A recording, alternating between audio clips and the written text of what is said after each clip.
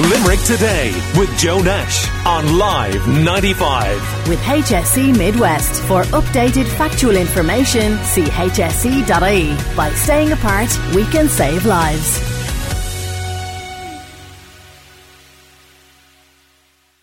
Lots of you enjoy commenting on social media. We ask you to do it here all the time, and a lot of you have strong opinions.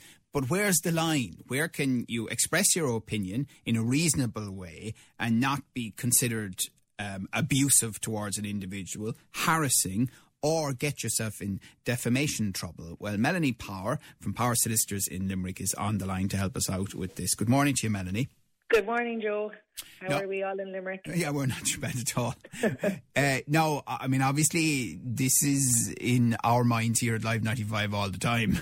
Libel law and what can be said and what can't be said, because we can be sued very easily indeed. And then we're regulated by the Broadcasting Authority as well. So there's a lot going on for us. But there is a sense of social media that none of these laws apply. Is that the case? Well, no, it is absolutely not the case that you can publish whatever you want. And this is the danger that has come with social media. As all of the staff in Live 95 know, you have a lot of people have done college degrees on journalism. They are edited. They write the content. It's then edited and it's then looked at again by somebody before it's published. But and it can still go wrong, and you can still make mistakes, and people can still be libelled.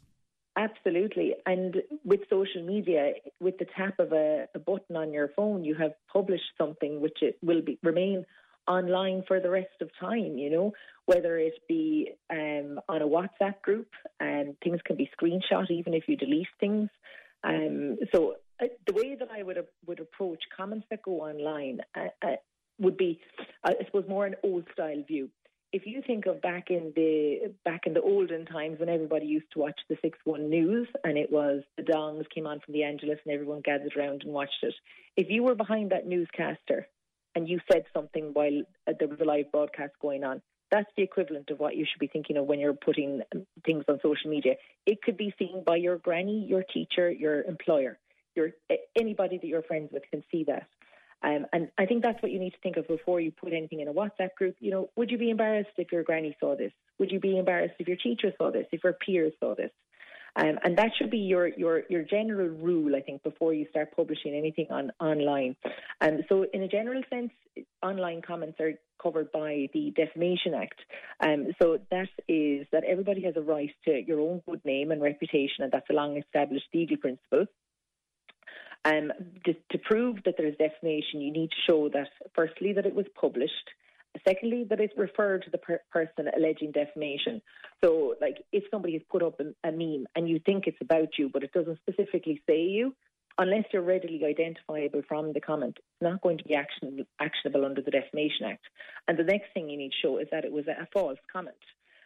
Because we need to balance up freedom of speech aside from protecting somebody's reputation if something is actually true. And this goes not only for people but also for businesses. And I was actually talking to somebody there recently who had been the victim, or their business had been the victim of blackmail reviews where they were being given low ratings on a Google review and then being contacted afterwards and being told we'll remove it if you pay us a certain amount of money. And this is someone who hadn't frequented the business in any shape or form. So it's not only people, but it's also businesses' reputations can be damaged as well. Yeah. We're chatting to Solicitor Melanie Power. The thing is, a lot of our listeners this morning love social media. They love being on social media. They love interacting with their friends on social media. And a lot of them like expressing pretty strong opinions. And we find when we chat about this, a lot of them don't really want to know about this problem. So I suppose expressing opinions, we're all entitled to express our opinion, but to do so in a non-abusive way, I think, is the key. Everybody should be entitled to express their opinion, and that's what makes the world such a diverse place, and we have to respect other people's opinions.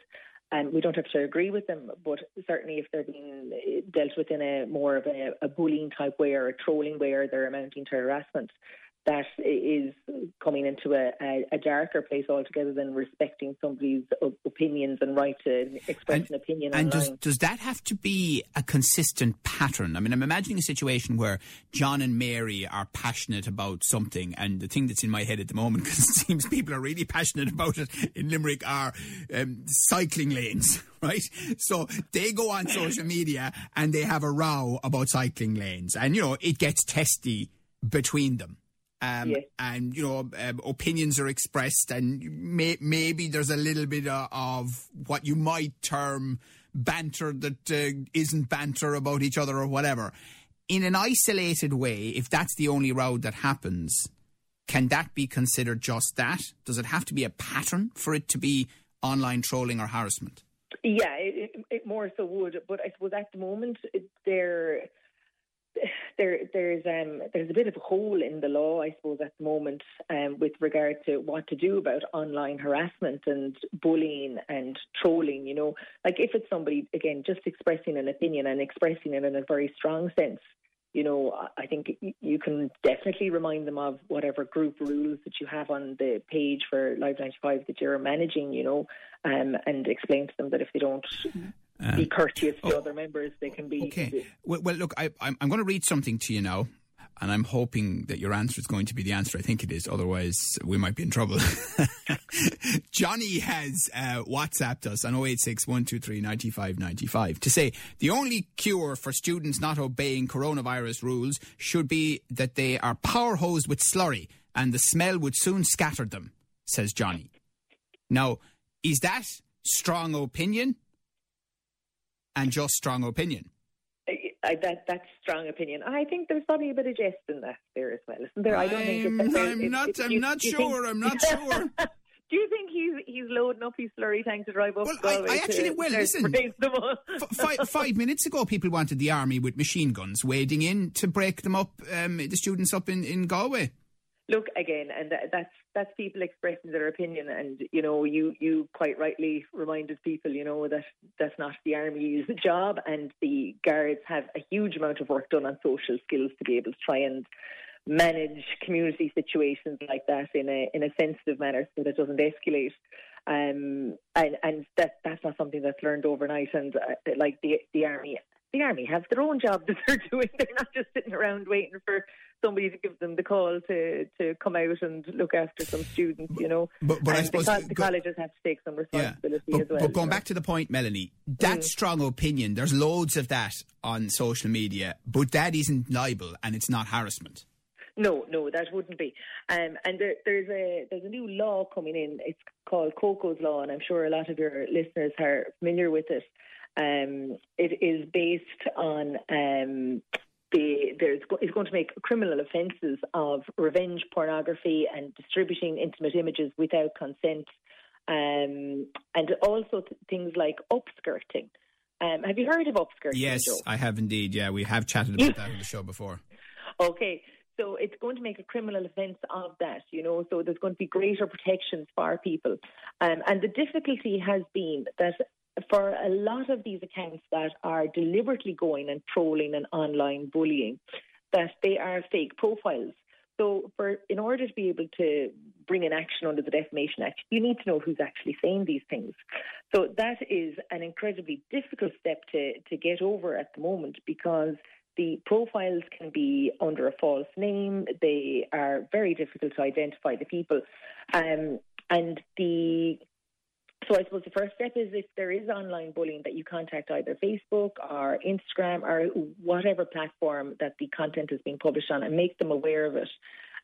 There were legal cases in the UK where it was held that because the platform had been advised of the content and that it was abusive and that it was bullying and that they didn't facilitate removing it, or that there was a delay in removing it, that they were actually also partially liable for publicising it. But because at present there is a defence in the EU, under the EU legislation, that says that content providers and platform hosts are not liable for the content published by all of their users. Yes, that's right. So one of the most important parts, I think, for anyone listening this morning is things like neighbourhood Facebook pages. And we know that offline, rumours fly around communities all the time. And people will say one thing to somebody and say something over the garden hedge and whatever, and then it takes legs and it runs around and runs around. The minute something like that may have been started for malicious reasons or may have been started for reasons where it was believed but isn't true, something like that ending up on, for example, a community Facebook page is a classic example of where you could find yourself in serious legal trouble. Yeah, so I suppose somebody, like, taking a picture of a car, say John's car is parked outside neighbour 8's car, and somebody takes a picture and says, oh, look, he's parked outside her car again, and he posts it on the community group. I mean, absolutely. Like, what's being insinuated there, is that there is an affair going on, I suppose, is what most people are going to suspect is going on, and to kind of sully somebody's reputation like that absolutely would be actionable under the Defamation Act, Okay, all right. Well, listen, thank you very much for your expertise this morning, Solicitor Melanie Power of Power Solicitors here in Limerick. So just bear it in mind. Everyone is on social media to a greater or lesser degree, but be careful. Limerick Today with Joe Nash on Live 95. With HSE Midwest. For updated factual information, see hse.ie. By staying apart, we can save lives.